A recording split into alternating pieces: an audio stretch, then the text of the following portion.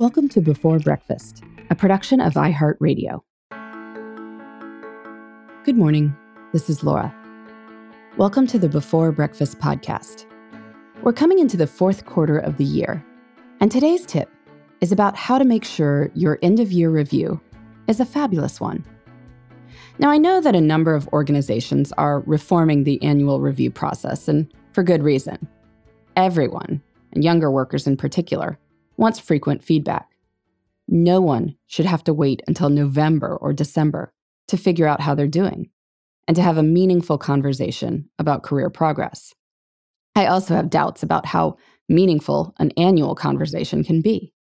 Since people have short memories, a big win scored in February has much less effect on an annual review than a big win or a big mistake made in October or November.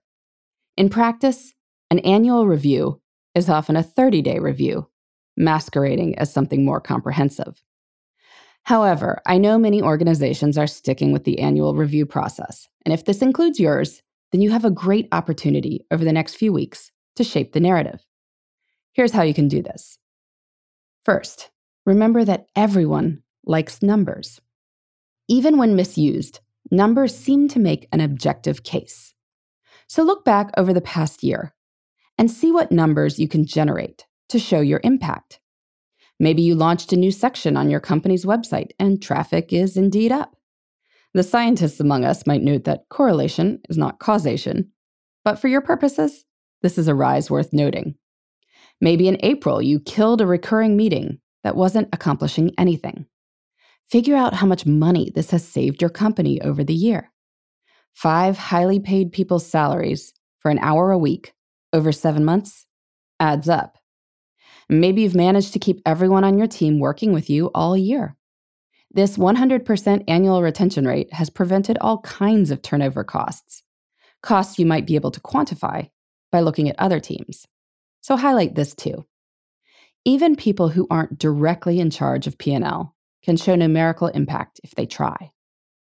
Second, collect testimonials and feedback. Ideally, your manager is doing this simultaneously, and she's talking with everyone you work with to see what they think you're excelling at and what you can improve upon. But no one will do as thorough a job as you will, and most managers aren't going to have these conversations until right before the deadline. So go ahead and talk to people now, ahead of schedule. And first, candid conversations are good in general at any point. I mean, wouldn't it be great to learn that the team member who seems to never respond to your emails would much prefer to communicate via text? Well, now you know, even if this has little to do with your actual performance. But the real upside is that if you're talking with everyone before they officially provide 360-degree feedback, you can shape the narrative. The sad truth is that most of us are stuck in our own little worlds. We aren't thinking that much about other people until we're forced to cough something up. If you nudge that process along, you can remind people of what's awesome about you, or at least what you'd like the powers that be to know. Third, solve any glaring problems. I'd like to think we're all aware of our weaknesses, but sometimes we aren't. And sometimes we don't think these weaknesses matter as much as other people think they do. And maybe your conversations with team members will surface issues that are hindering productivity. If you think about these issues now, you can address them in the window before your annual review. Perhaps a team member mentions that your habit of starting and ending meetings late is interfering with her ability to schedule things afterwards. Now, 10 minutes isn't a huge deal in the grand scheme of things.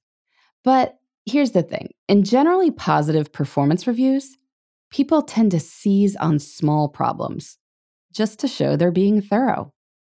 Rather than be upset about this, you can do something about any small complaints you learn about in the next few weeks. If you can show progress that you are addressing these issues, that's a much better story than just sticking your head in the sand. Finally, figure out what you'd like to ask for. While managers are supposed to be thinking about your career progress and your compensation, they can't know exactly what you'd like if you don't tell them.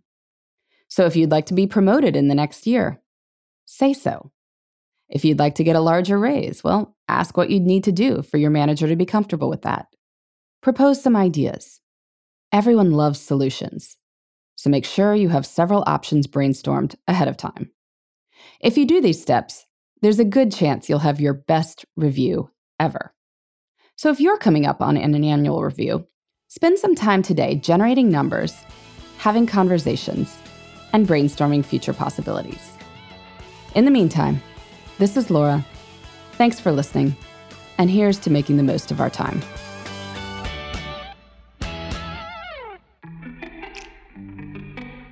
Hey everybody, I'd love to hear from you. You can send me your tips, your questions, or anything else. Just connect with me on Twitter, Facebook, and Instagram at Before Breakfast Pod. That's BE, the number 4, then breakfast, POD. You can also shoot me an email at beforebreakfastpodcast@iheartmedia.com. That Before Breakfast is spelled out with all the letters. Thanks so much. I look forward to staying in touch.